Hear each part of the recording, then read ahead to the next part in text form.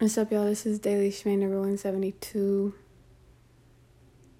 I think that sometimes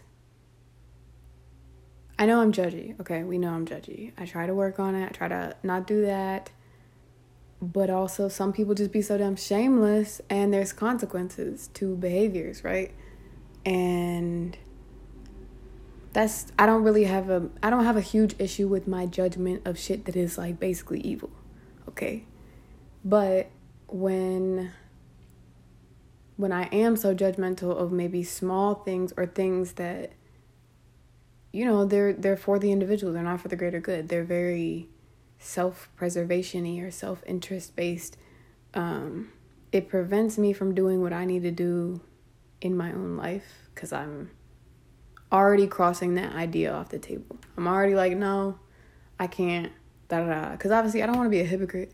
But the fact of the matter is that, like, obviously being a good person is the goal, but there's no way to be the best person from every perspective every time. And not even on some, I'm justifying being a bad person. I'm just saying that I'm noticing it would be easier to be mindful when choices I didn't expect come up if I wasn't so naturally inclined to judge people and their decisions. Now, mind you, a lot of people be sharing their dumbass opinion and they just be really asking for it. But in terms of not every human motion needs to be judged as good or bad, I think I know that deep down. And I guess when I need a reminder, my life reminds me that nothing is going to look perfect, except for in hindsight, farther down in history. Well, maybe before the internet. Now we could just search up every mistake that's ever been mistaken. Anyways, I don't know. That's really it. I'm just coming to terms with I can know what the right thing to do is or the best personist thing to do is, and sometimes I'm not going to choose it.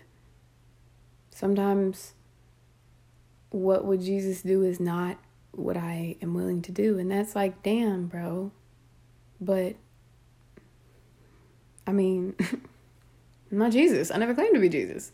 And I think we're supposed to be a little bit fucked up. We're obviously supposed to grow. We're obviously supposed to have perspective and empathy so that we can empathize and help other people. So we can, you know, there's shit I went through that it'd be easy to say that shit was ass. I don't want to go through that, but I cannot pretend that hasn't helped me support other people ever since then, you know? For the rest of my life, probably. I'll be able to offer some experience on certain things that sucked ass. But where would I be with other people that also were able to do that for me, right? I think we're all supposed to have flaws for surezies. And I think that if we want to go with the whole, you know, God is love, love thy neighbor. If you want to go there, part of the fulcrum of half of what the Bible, if we're for this conversation, that's what we're using. The Bible is saying is to love other people as you love yourself. Well, the cheat code that I guess myself and many of us use is like, well, I hate myself, so I get to hate everybody else. I get to judge everybody else, but that's not the point. That's definitely on some self-sabotage shit.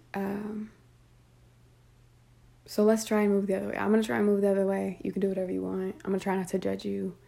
But I get in certain situations where I really don't need to overthink it. I really could just move and face consequences if need be. And I wait and I hesitate and I overthink and I put way too much importance on myself and way too little faith in other people for being able to handle my decisions, right? And just so much judgment. I just think, you know, when you use hating yourself as an excuse to hate other people, it's kind of lazy. Except for lazy in a way that takes a lot of fucking effort. So I hope nobody's doing that today. And if you are, stop that shit, okay? Or don't. Hey, it's your life. I'm not judging. I mean, I'm working on it. Yeah.